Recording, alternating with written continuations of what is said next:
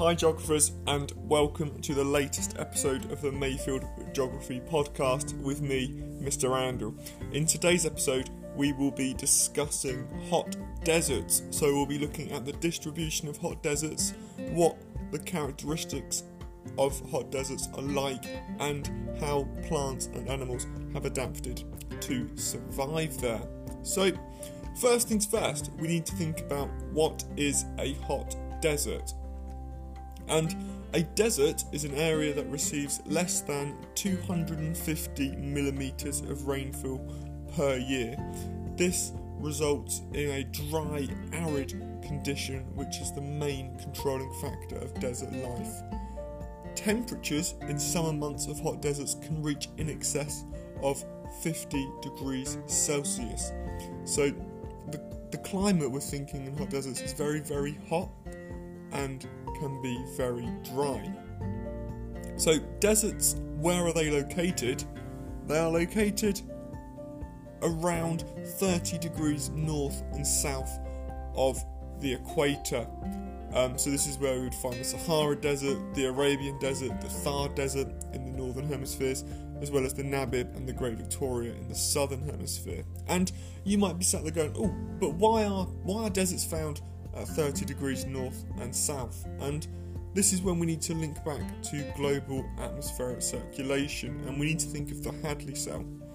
So the Hadley cell is a movement of air between the equator and the tropics, and what happens is at the equator we have a high intensity of sunlight which gives off hot temperatures, and we have a lot of warm air.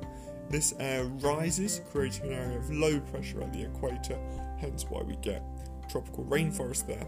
As this air rises, it cools, condenses and forms the clouds, but then not all of this air forms clouds. It reaches the edges of the atmosphere and it spreads north and south. And as this air is in the atmosphere spreading north and south, it is becoming cooler and denser until it reaches around 30 degrees north and south of the equator, where this dense air will start to sink. As this sinks, it creates an area of high pressure at around 30 degrees north and south of the equator. This high pressure means that the clouds will not form, so you'll get dry conditions. The hot deserts get the high temperatures due to their location on Earth, meaning they receive a high concentration of sunlight, but the fact it's high pressure is why it is so dry. So we've discussed the characteristics of the climate already, with very, very dry conditions, less than 250 millimetres of rainfall, but the temperatures in hot deserts can fluctuate and have a really large range. In the daytimes, in the summers, they can reach in excess of 50 degrees Celsius, and in night times at winter, temperatures can drop below freezing due to the lack of cloud cover due to the high pressure. So that is the climate, very hot, very dry, and deserts are located along the 30 degrees north and south lines of latitude. So when we think about the desert and what life is like there, this is all driven by the climate of being very, very hot and dry. What this has created is a very coarse, sandy and loose soil. This soil is very infertile and it doesn't really support the growth of vegetation. Vegetation in the desert is very sparse due to the lack of rainfall and the poor quality soil.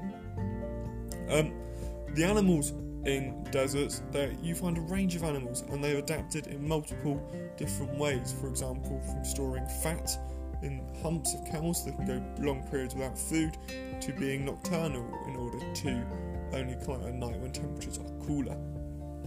So when we're thinking about adaptations, the two challenges that animals and plants face in the desert is the high temperatures of reaching 50 degrees and the lack of rainfall of less than 250 millimetres. So when we think about plants, vegetation, our example is the saguaro cactus. And the saguaro cactus has adapted by having long and shallow roots. These roots allow the cactus to access infrequent rainwater from a large surface area before the water evaporates. The stem of the saguaro cactus can also expand, as this stem expands, it allows the cactus to store up to 5 tons of water within it. This means that the cactus will survive long periods of dry conditions with low rainfall. Also, the spines of the cactus, not the spikes, they're spines, allow rainwater not to gather on any leaves. This means rainwater will enter the cactus through the roots. This is important, as if the rainwater was to gather on leaves, it would quickly evaporate in the intense heat of the desert and the cactus would not be able to absorb the nutrients. So that is the saguaro cactus. Long, shallow roots, and it can store up to 5 tons of water in the stem. We then have animal adaptations, and our example is the camel. First things first, camels do not store water in their humps. Camels store fat in their humps.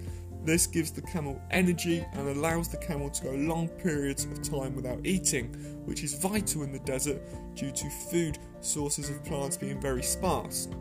Camels have long, thick, double eyelashes in order to prevent sand blowing in their eyes.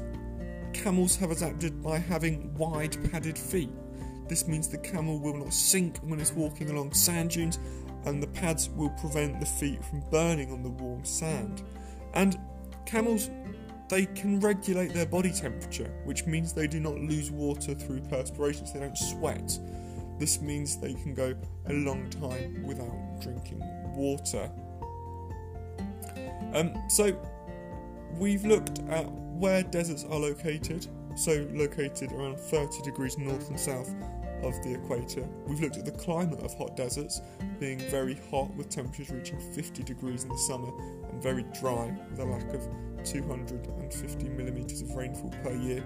And then we've just discussed how the saguaro cactus and the camel have adapted to deal and survive in these harsh conditions of very high and wide-ranging temperatures and a lack of rainfall.